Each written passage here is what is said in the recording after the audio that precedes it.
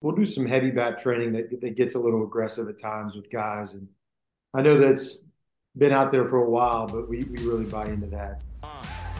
We ready for war, never back down, give me some more. We came for the title, killing the game, dead on arrival. No mercy for rivals, this is for glory. What is up, everybody? This is Patrick Jones, and you're listening to the Patrick Jones Baseball Podcast.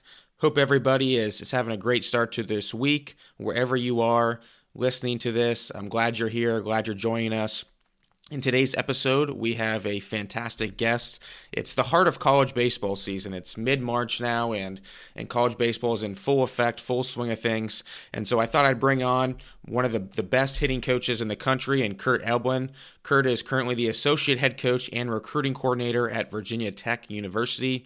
I heard him speak at the ABCA this past year in Nashville and was really impressed, and I thought, man, I need to get this guy on my podcast. I think all the listeners would really enjoy listening to him. So we're able to get him on, which is awesome because I'm sure, as a lot of you know, college baseball coaches are extremely busy. So for him to take time out of his busy schedule to join us is awesome. I appreciate him doing that.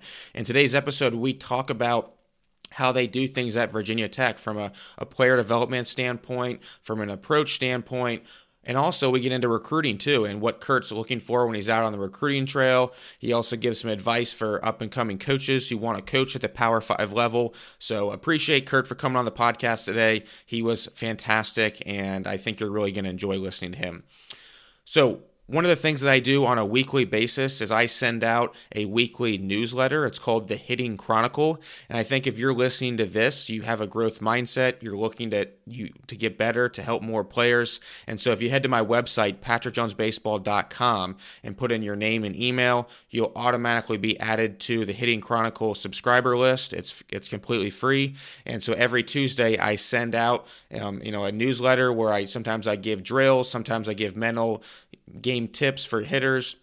You name it, we do it there. So every Tuesday I send that out. It's completely free. Head to patrickjonesbaseball.com, put your name and email in, and you'll be subscribed to the list. Well, it's ever since I started this, it has really blown up way faster than I thought it would. We have thousands of coaches now on this email list receiving this every single Tuesday. So make sure to join if you haven't already. Okay, now we're going to get in the episode with Kurt Elbin.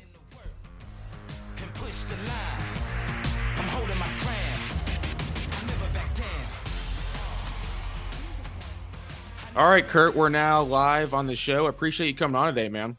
Yeah, thanks for having me, Patrick. Certainly a fan of your stuff, and excited to chat. Yeah, I heard you speak at ABCA this year at the hitting side panel. I don't even know exactly what it was called, but I thought you were awesome.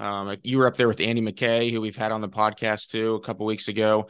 But my first thing that I want to throw out at you is what's something that you do that other coaches, if they knew you did it, would be like, oh, that's pretty unconventional. Like maybe it's something that you do that in the coaching world that not a lot of people would do to with their own players. Oh man, that's a good one. I think in the grand scheme of things, we try to make it as game-like as possible when we train our hitters. So we hit our guys with balls. You hit your guys with balls? We do. That's awesome. There's some softer balls in our BP hoppers. So that's one thing that I don't know if a lot of coaches do, but the game I think is sometimes played on the inner third. And if guys miss in there, you got to make them pay.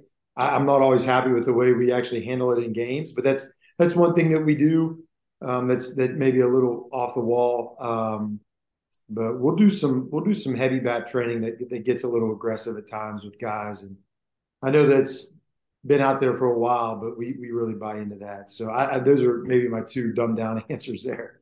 So heavy bat training, is that just overload, underload type of training? Yeah, we'll swing unrealistic heavy bats. Just we'll hit it. We'll do it off machines too. We have a guy, I actually got it from Eric Snyder from Louisville, a guy out of Chicago. I think he used to be a plumber. Makes these things called power pipes, and they're long and they're heavy. They're skinny, but our guys kind of really enjoy just the challenge in hitting, whether it be live or machine or flips. So we do that. We'll split grip it.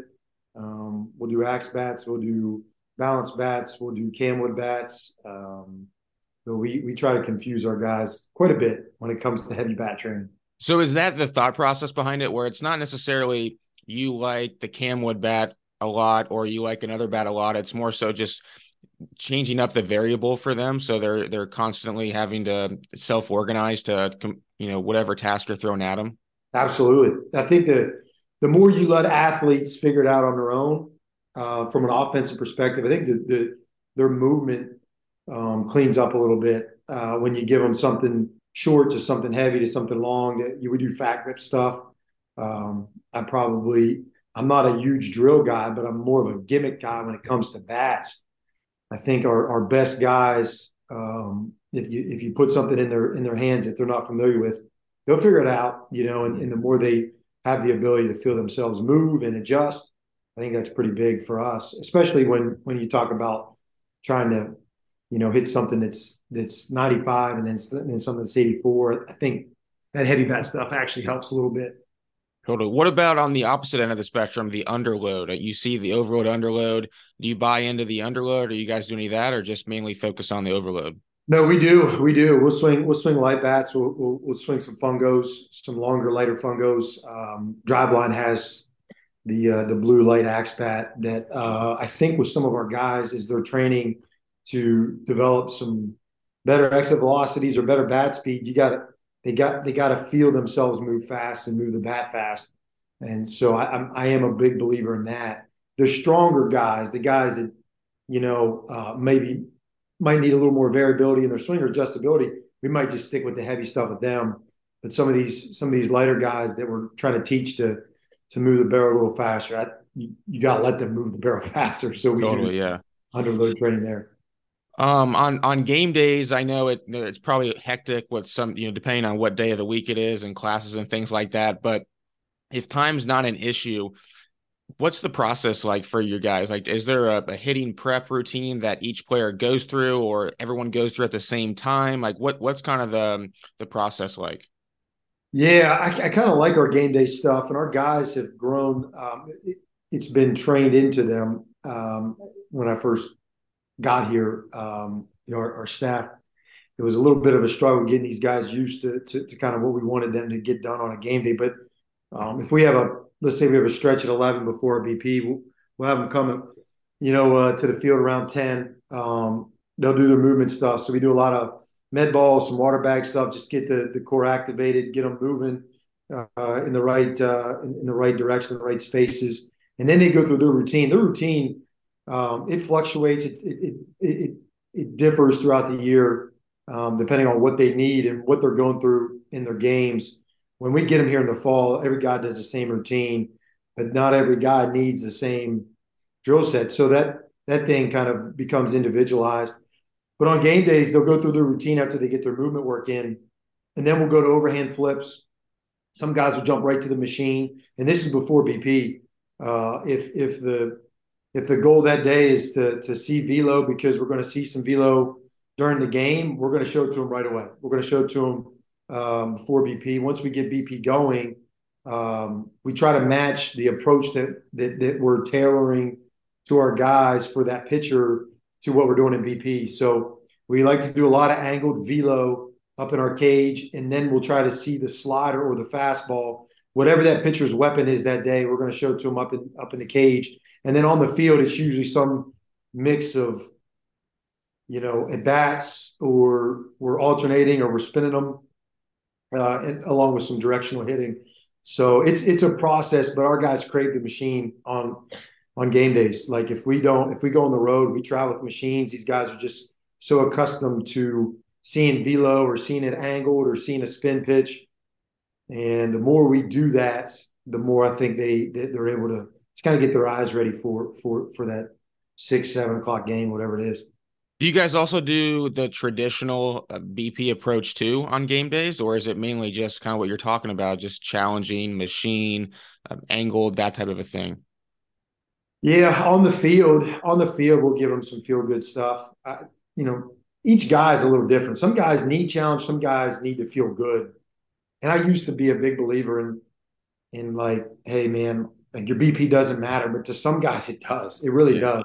It just allows. It's like leaving the gym on a made free throw or made jump shot. Like some guys don't leave on missed shots. Just like so, our BP sometimes is tailored to what those guys need. But up top in our cages at home, it's tough, and it's meant to be tough.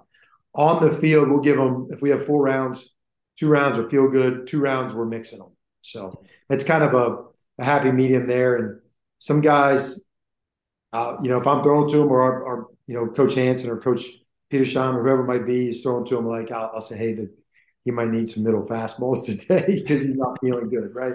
So it depends, but we try to have a good mix. Yeah, I think it is important to balance that out. Like you said, there's some guys who just they have to have some of that feel good, catch a couple barrels, which I totally understand heading into the game. When it comes to like game planning, like helping the guys game plan, like looking at whoever is the pitcher that's throwing that day, what's that process like for you guys? And I know you don't want to give away all your secrets, but I mean, is there a typical team meeting and it's like, hey, here's how we're going to attack this particular pitcher? Like we're going to cut the plate in half when we get to Yeah. 2 strikes, or like what's that usually like for you guys? If you were to ask our guys, it's probably too much. I just don't want to leave the guys unprepared. We're going to give them as much information without overloading them as possible, and we let them take what they need. Last year, we had obviously Gavin Cross, a top 10 pick, had a second, a fourth, and a fifth rounder. We have some first rounders on our team right now, and each one of those guys wanted something different out of our scouting reports on a game day. Some guys wanted to get on. We have Win Reality, which is a great product, and so we'll get at bats and we'll see pitches on the goggles during our early work session. Some guys just want to know what the fastball is doing. What we try to do is we give them as much information as you can to eliminate pitches based on what our hitters do well and what they do well in certain zones. So we'll let our guys know where that pitcher that we're facing gets slugged, where he has the swings and misses, and then they try to tailor that to what they do well as a hitter. So if we have a guy that's coming out of the bullpen that we know we're going to see and he's 70% spin, but there's a right-hander in our lineup that doesn't hit spin well, he is going to cheat to the part of the plate where he can maybe handle a fastball, right? Or if there's a guy that just doesn't hit a high carry pitch and we know the arm that day is super high carry, we're going to throw him high fastballs in BP and he's going to have to take them or push it down. And his at-bats become a little more on, hey, I got to find a way to get on base versus I'm trying to do damage. So we try to take the information that we have via Synergy or True Media or whatever it is, and we try to tailor it to our guys' strengths. That's it. But at the end of the day, I think it's about eliminating options as a hitter. Eliminating, like, if you're not going to hit the guy's slider, like, we're not even, like, we'll show up, but then we're not going to talk about it. And we're going to try to get the fastball in a different zone. That way it doesn't tunnel to that slider area and they're not going to swing and miss it. So I don't know if that stuff makes sense there, but that's kind of the process that we go through when we do our scouting reports. You guys do a ton of video? A lot of video. Yeah. Like some guys want it, some guys crave it, some guys don't want it. But once again, like we have some guys on our team that are ACC transfers that have come here and even in other leagues, and they're just they wanted something that they weren't getting, and like we're just going to put it all out there. And some guys don't need it, but we just want it to be an option. So we're gonna take video of our guys' swings. We're gonna show video of the opposing arm and how guys choose to use it, and kind of absorb that information is on them. And we talk about that a lot. I mean, every one of our guys have a Google Drive folder, and probably I'm remiss and I got to stop, but like I think we have the best staff in the country when it comes to hitting. And I'm not talking about me. Tyler Hansen, our volunteer, Tyson, Peter Scheim, our hitting consultant, and then our development guy, Kyle Sayers. And those guys are just aces when it comes to just working with our guys and putting together really good plans. But we have all this data, we have all these tools and toys and stuff that we can use at our disposal. We're going to do it. And then depending on each guy kind of wants and needs, they're gonna make that decision on their own. What do you think? You mentioned before that you've had some guys transfer and they've been at other programs too, like Power Five programs. Like, what would you say your guys' reputation is? I hope it's the fact that we have fun when we play. They enjoy the game, but more importantly, like we try hard. Like we try hard. Like people asked me last year a lot, like, you guys look like you develop players, right? Like, and that's we spend more time, money, effort, energy on development. But inside of that, like we try really hard. Like when we practice with guys, like we watch them. There's three guys in there. We're watching them hit. We're watching them take their T routines. We're constantly around them and talking. And then I think what you see is then our players learn how to talk to each other and they learn how to kind of coach one another and coach themselves. So that's our goal is we want our guys to be able to have the ability to be their best coach and to know what to look for during practice sessions, drills, whether it's just watching the ball flight or watching video on their swing. So I mean, if I were to say we do anything well, I would hope that it's that we try really hard to coach Yeah. our guys. Well, I think that's such a big part of it too. I mean, players, if they see that you're trying, you're putting in effort, like they're going to be they'll be all in. You know what I mean? Yeah. Versus if you're just rolling the ball out there, which at some places they unfortunately do that, where it's like, okay, let's go out and recruit the best players possible. We'll just roll the ball out there, and whoever plays the best in the fall, they'll be playing in the spring, and everybody else, well, sorry, good luck next year. Yeah. I think that gap's getting close. I do. I think that gap's getting really close from, there's just with all the information out there, the strength training, the nutrition, like players like the top 100 player, whatever system he's ranked in, versus the guy that's ranked 250. I don't think that gap's that big. Mm-hmm. And if the gap's that big, that guy's not coming to school. He's going to the draft. So my Right. point is, like, you got to develop your guys. You got to coach them. I mean, that's kind of what we're paid to do. So, like, if at the end of the day, if a player leaves our program and he says he wasn't worked with or he wasn't coached or he wasn't taught the game, then that would be the worst thing that I think could happen. Whether his experience is good or not based on his successes or his failures, as long as they're coached and as long as they're cared for, that's kind of what we want, and that's kind of what we really try to get accomplished here. What about on the mental side of the game? Like, I mean, are you into like players keeping journals? Like, how do you go about doing that? And I know this is tough, man. I know you said you got a really great staff of hitting guys who know the game of hitting, but it's hard when it's different in the private sector, right? Where in the team setting, you only have so many hours. You've got all these guys. Like it's not easy. But how, if you are able to, like, how are you able to help those guys with the mental side of the game on a day-to-day, week-to-week, month-to-month basis? Yeah. So we have three sports site guys here. One's a woman. I apologize, ladies and gentlemen. There at Virginia Tech, they work with our athletes, and they're awesome. So our guys, some of our guys, they utilize them, and they should. We've also had Brian Kane come in every other year to help our guys and create really good routines.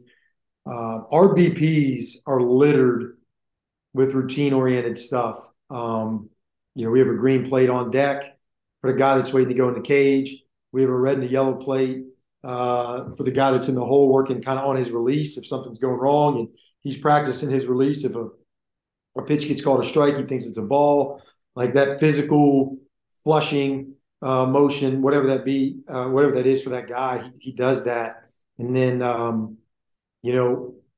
every once in a while, we just yell "step out." Like we want our guys to control their breathing, their mindset. So we talk about it quite a bit, and we practice it. It's and we'll do some book studies too. I give them some books and some chapters to read. Mental Keys to Hitting, Heads Up Baseball. We've done some classroom sessions on that. So I'm a big believer in it. The journal thing in the fall and what we've done the last 2 years, we buy a guy a journal. Every guy gets a journal. Our BPs have a journal station for the first 3 weeks of our practices. And then from there, like, I don't want to force that on guys. Some guys aren't like that. Like they're just and I get that, but we're going to give them time to do it. And then once they get going, if that's something that they find value in, they'll keep doing it on their own. So the long and short of it, yeah, we work on it. Absolutely. I think you have to. The game's built around failure. Yeah, I kind of like it. Your guys' approach is you it's like a buffet. You're giving the players all the information, all the tools, like all the data. You even talk about the mental side of the game, but you're not forcing it down their throats where it's like you have to do it no matter what, which I like. I think hitting is so individualized, but it's important to expose them to it because that can create curiosity and get them to buy in too. So I think that's a really good point. I was listening to you on the Figure It Out baseball podcast. Jeff Stanek, who's awesome. He Yeah. does a great job, a lot of great content. And I heard you say one of the things that, because you've coached at the Division III level, you've coached the Division II level, you were at VCU. And I heard you say like one of the things is when earlier on, especially in your career, you wouldn't take a job unless you were able to recruit. And I thought that's one of the first times that I've heard anybody say that. Did you turn down opportunities at bigger schools potentially to go at smaller ones just so you could solely recruit? Yeah, bigger. We'll say bigger. Yeah, I have.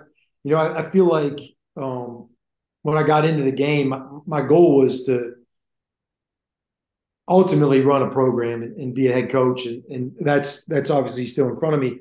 But I knew to do that, I thought the game was built around players, and to have good players, you got to be a good recruiter. And I wanted to get out there. I wanted to grow my network. I wanted to work camps and do showcases and be kind of in the forefront of some people's minds when it came to the hiring process. So, but recruiting for me was more about just having the ability to talk to people and sell a vision, right?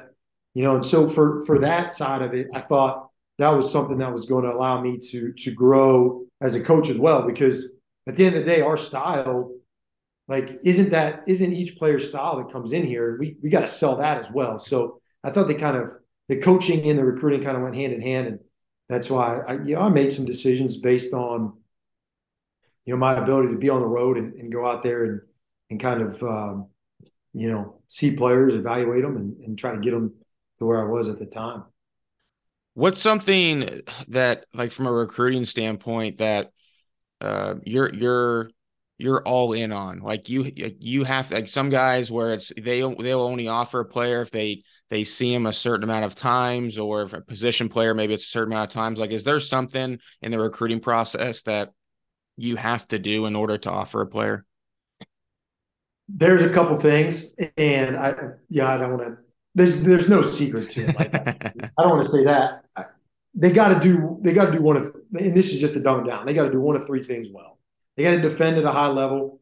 They got to run, or they got to have bad speed and show the ability to hit. One of those three things are going to get you on the radar to be recruited for us. Like, there's non-negotiables in that regard. If we're going to take a hitter nowadays, they have to show. We use blast. I love it. There's one metric that we sell out to. Every good hitter that we've had here has done this well, and if they're not doing that well, we're not taking the hitter. So, How do you know it without getting them in your program? Like, how do you know if they do that metric well? use your eyes as best you can. Like, we want guys to be good movers. Like, it's no secret. Like, I think taking the guy that's physical but looks like a stiff mover is probably going to struggle to adjust and hit velo. The guy that's maybe a little undersized but is a really good mover, I think his ceiling is so much higher. So, like, that looks different to a lot of different evaluators. But to me, like, if we're recruiting an athlete that moves well versus a really strong guy that has high exit velos, that has a really big arm, but there's effort to the game, I think with the way we've found a way to kind of teach our hitters how to hit and slug, like, you're going to take the better mover. And so there's a way that we've identified that, and that's a non-negotiable when it comes to hitting. From a makeup perspective, there's a couple of things out there, but it's really tough for us to move on a kid that doesn't communicate well. It Mm. is. Like that's something that, and that's more of a personal preference for me. I value kids' input. I think coaching a kid is not a one-way street; it's a two-way street. But they have to have the ability to look at you and talk and ask questions. And and I know we recruit young players, but if you can't get that over the phone or at a camp experience, like it's tough to offer that guy a scholarship. So that's just my stuff. It's just stuff that we've talked about as a staff and kind of things that we hang our hat on. When you say communicate, you just mean like being able to just You got to have be an able to hold a ongoing. conversation. Yeah. Like Okay. you got to be able to hold a conversation. You got to be like if I asked you a question, like more than one word answer, Yeah. right? You got to be able, or maybe you have the ability as a young person to look up and ask me a question, right? I try to end every phone call with a recruit like, hey man, like hopefully you've been doing some research on us, or maybe you watched us play last week. Like any questions on anything? And they don't have to ask, but a comment or a question usually there's some insight there that you're getting from the kids. So we like that. I like that, and that just kind of matches my coaching style. So one of the best pieces of advice that I ever got, and it was from Stiff. He's like, if you want to coach a kid, you go get the kid, right? And so I've started to identify things that tell me that I want to coach a certain player, and if these things line up and they check some boxes, and we want to coach them, we're gonna try to go get them. Is there a red flag that a player can say to you where you're like, whoa, what? I don't know about that. There used to be, like when I was younger, and just Johnny Hardhead, and you wanted players to play really hard and say all the right things, and I think a lot of entitled, um, in anything entitled or anything that just doesn't show the kid that he would be able to trust or be humble inside your program. Anything that creates a red flag there, we're probably out on. So we want kids that work hard, that are overachievers, that want to learn, that understand that there's more to life than them, that the world does not revolve around them. Any inkling of that, usually, we find ourselves walking away from kids. You can find a lot of that on Twitter. You ask a kid, like if they had a game, like how to go. Some kids are going to talk about their team first. Some kids are going to talk about their performance. That's a pretty telltale sign there too. That's a good point. How many kids do you follow, would you say, in a class at one time? Like let's just 2024 class. Like, and I'm sure there's some guys maybe you've already offered or committed, but how many players would throughout the course of time would you follow in that class? Like on social media, or Yeah, just I mean, not necessarily like actively like trying to recruit or talk to, but you're just following them a lot, a lot, a lot. like 100. Yeah, probably like a Wow. lot. We have databases inside of our recruiting software, but we also make Excel sheets, which are probably antiquated, but it's just what we do.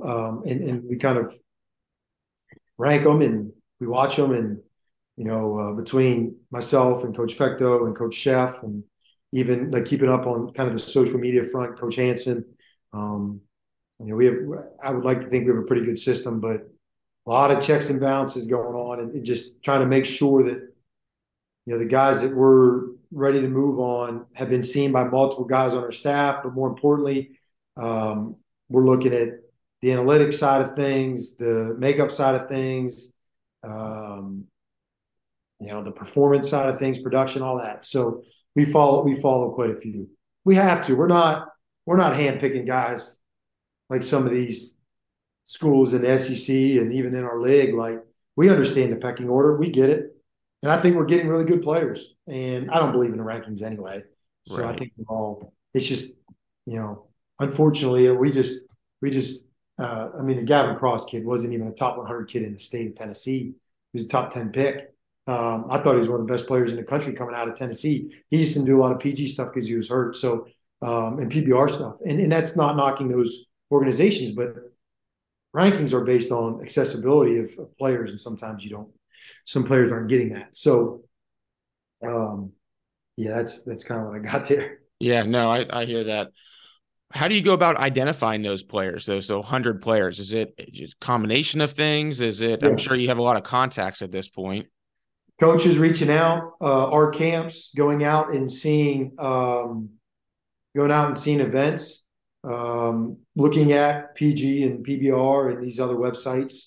A lot of it is word of mouth and emails and texts and phone calls from coaches just recommending players. But I'm constantly actively pursuing 5 to 7 organizations and that are kind of our hotbed and seeing who they got and then going and watching. So there's a combination of things, but we do a ton through our camps. How Here, many times would you say you watch a player before you do offer him on average? 4, Four. yeah, 4, and 2 of those might be in a showcase or in a workout. We like we need to see guys hit we need to see them pitch and have success. COVID changed that a little bit, right? Like you could recruit guys off video and off of Twitter because you weren't allowed to go out, stuff like that. But I'm back to like you need to watch them up close, and you need to see them do well. I firmly believe that. I think hitters hit. I think pitchers get outs, and you need to see those guys do that. Yeah, from a pitching standpoint, I mean, I know you're the hitting coach there, but you're also the recruiting coordinator too. So I'm sure you watch a lot of pitchers. What would be like the average velocity that you're looking for? If it was up to me, 100, but it's not. And between myself and Coach Fecto and Coach Chef, kind of deciphering the arms and going through that, like it's based on grade. But same thing, it's more about movement. It's more Mm. about how well they move. Can you project the body and the arm to take a jump? The older they get, the harder they have to throw, obviously, because you want to see those natural jumps happen. But if we're recruiting a freshman or a sophomore and they're throwing in the mid 80s, great. If they're left-handed, they're throwing 80, but they can really, you know, they can use the changeup and spin the breaker and they can locate their fastball and they move well. Doesn't matter what they throw. It doesn't matter. I mean, you can get outs a variety of ways. This past weekend, 95 beat us, and so did 84. So like in at bats, right? So it's I think a lot goes into it, but it's more about can you see that arm getting people out and making jumps, and that's kind of where we're at with it. But I think the game is built around power. I think power and movement can coexist, and command and movement can all work together. So I'd like to see it all. Kurt, I got a twofold question for you here. First part of it, biggest mistake you've made as a coach, and then the second part is like most proud moment you've had as a coach. Oh, God. Biggest mistake, man. There's too many of them.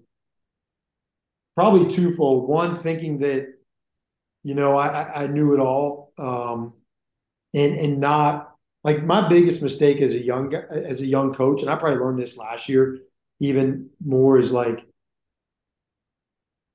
I need to learn from our players. Like I think there's guys out there that know the game, that can talk the game, and they're 18. They see things differently, and you can learn a lot from your players. It doesn't have to be, and I'm still working on this as a coach, but it doesn't have to be like I'm speaking at you and talking at you.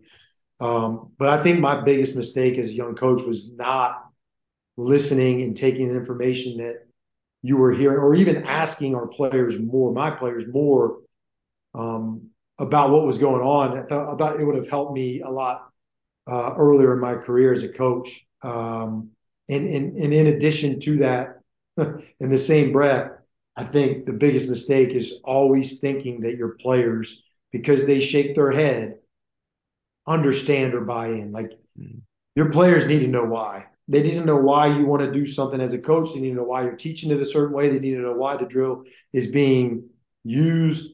And don't ever take that for granted, because I think the best teams I've ever coached had really good buy-in, but they understood what we were doing as a staff.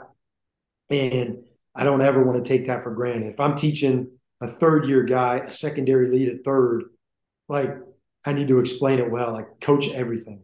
Don't ever assume that a player knows exactly what you're talking about. You need to make sure they can kind of regurgitate that information to you.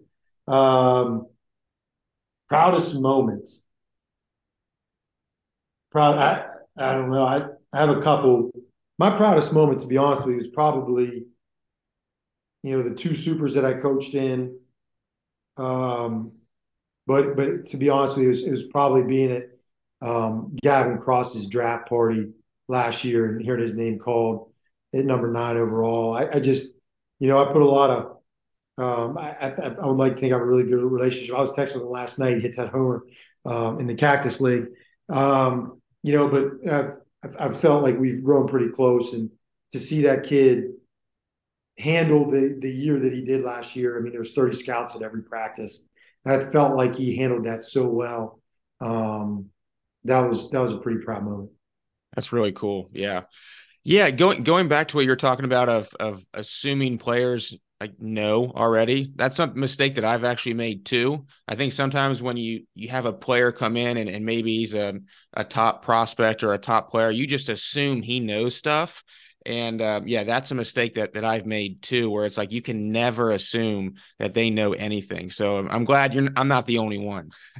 Yeah, there's some guys that don't, and this is not to their fault. They just never. Right. There's some guys that don't know the numbering system defensively.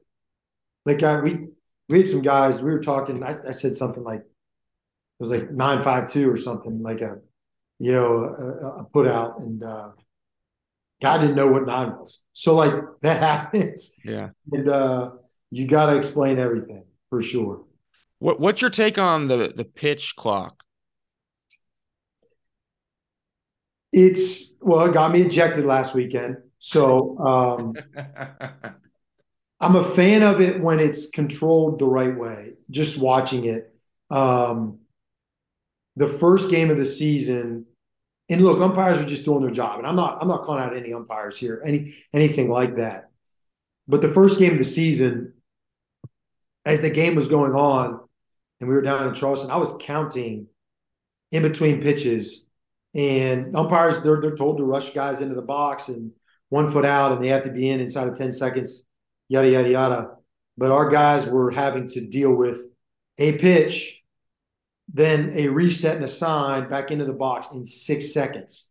There were 4 straight bats. Our guys had an average of like 6 seconds in and out of the box, and that's too fast. I think it's a good thing from a fan experience, from just enjoying the game while you play it, as long as it's controlled by the umpires. Meaning, if a hitter gets into the box and the pitcher's getting into the lineup before the hitter gets his both hands on the bat or he lifts his eyes, I'm fine with it. But there's some times this year already where it's really, really hurt us because we talk a lot about routines and breathing, and you can't do that anymore. Shoot, I struggle to put on signs with runners on base after a foul ball. So a kid fouls one off and he gets disconnected and he kind of stumbles across home plate, and then he walks around the catcher. Then he gets 1 foot in the box, and I want to put on a sign. I can't put on a sign.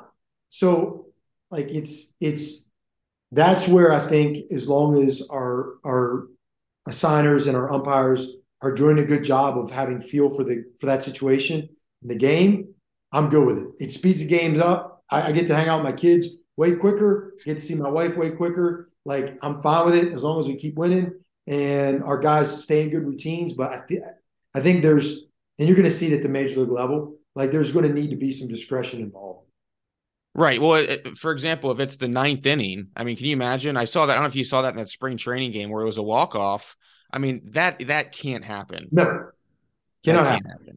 No, yeah. You're at that point, you're ruining the integrity of the game. Like, that's just, once again, this, the game is built around failure. There's no other place on earth or any profession or anything that allows you to fail right there and have a moment of failure, but then saying you got to get right back in there. Like, you can't process it as a human being and get it out of the way.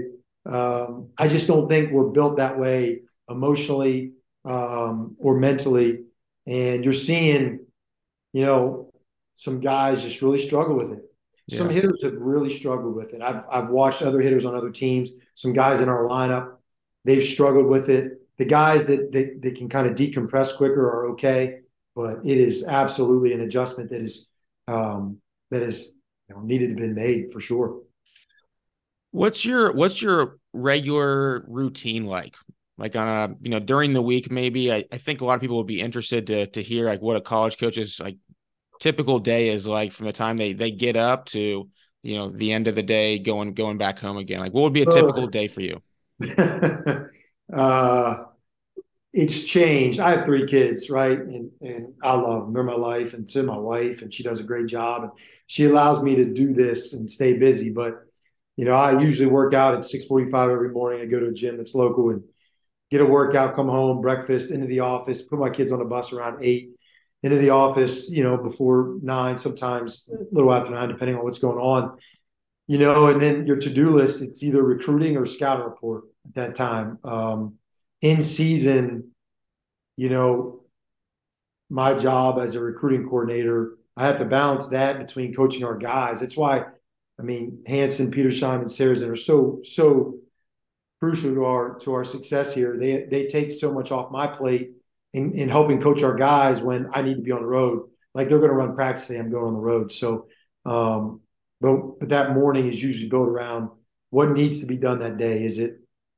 Do we need to prepare for the upcoming opponent, or is there something recruiting that we have to take care of, or is there something player personnel driven that we need to handle? Whether a guy needs to get right offensively, or we got to do some different things defensively. So trying to filter what needs to be done right there in that morning, that's pretty important.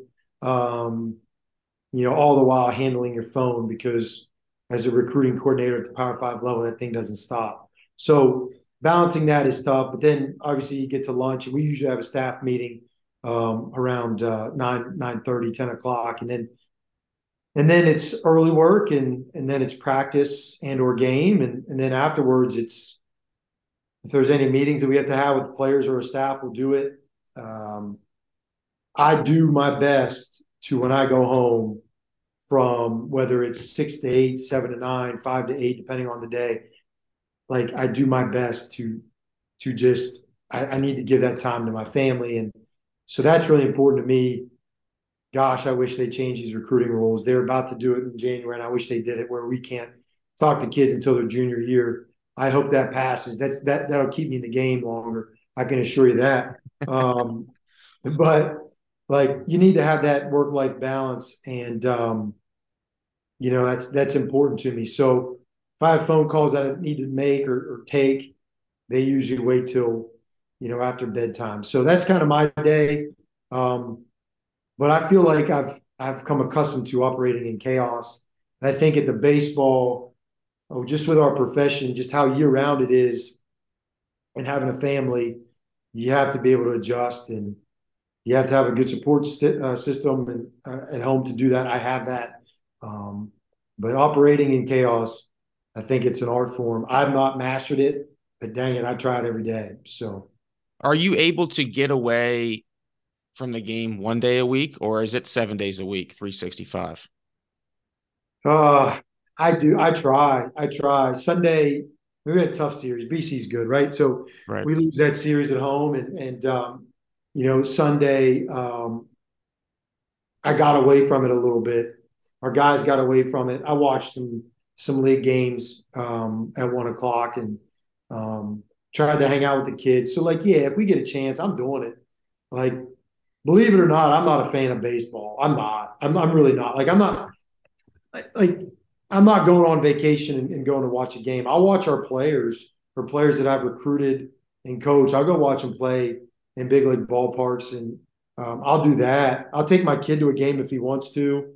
Um, back home in Pittsburgh, or take him to a local game down in Pulaski here if I need to. But I am not a fan. I'm a competitor. I love coaching the game, but I sit down at night. I'm probably turning on something else in baseball. I'm just not that. I'm just where I'm at. I'd rather watch the NFL, and I'm not a big fan of what they stand for, what they do. But however, I like professional football. That's just where I'm at. So when I do get a chance to get away from baseball, I can do it. I can if I have the time and my job's not pulling at me. I'll do it. Kurt, it's you come across to me as someone who is perfect for college baseball because of how competitive you are and wanting to win. I think if I visioned you in like the minor leagues, I think you'd be miserable because it's not about winning there. I think that would drive you nuts. I've been approached a little bit about that, and I can't.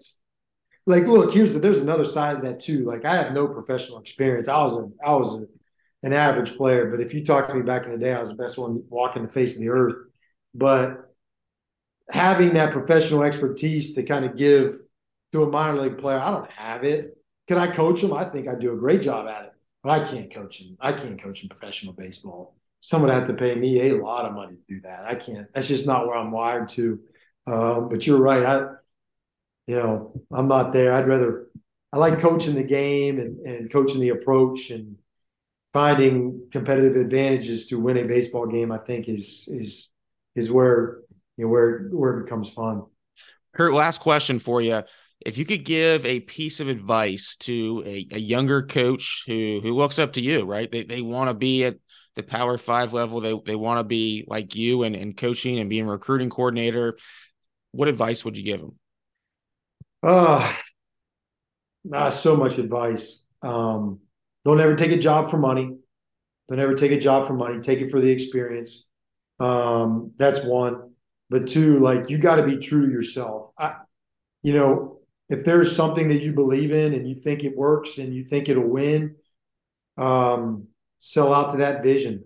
There's so many different ways to teach a guy how to hit. So many different ways to teach a guy how to field a ground ball and all this Twitter stuff with guys talking about hitting. Like it's a joke. Like it makes like I don't want to get into it, but like there's so many different ways to teach the game. There's so many different ways to win a baseball game. But if there's something that you value and there's something that you believe in, and there's a coaching style that you want to kind of use and be involved in, sell out to it and be yourself, and make it your own. And I feel like I hopefully, I think I've done that. And I don't know where this thing ends and I don't know when it's going to end, but at least at the end of the day, I feel like I've been true to myself as a recruiter and as a coach. And at the end of the day, I think that's all you can do. So that's my advice, and take it for what it's worth. Awesome. Kurt, appreciate you time, man. Yeah, no doubt. Appreciate you as well. Thanks so much. We got it again. We came to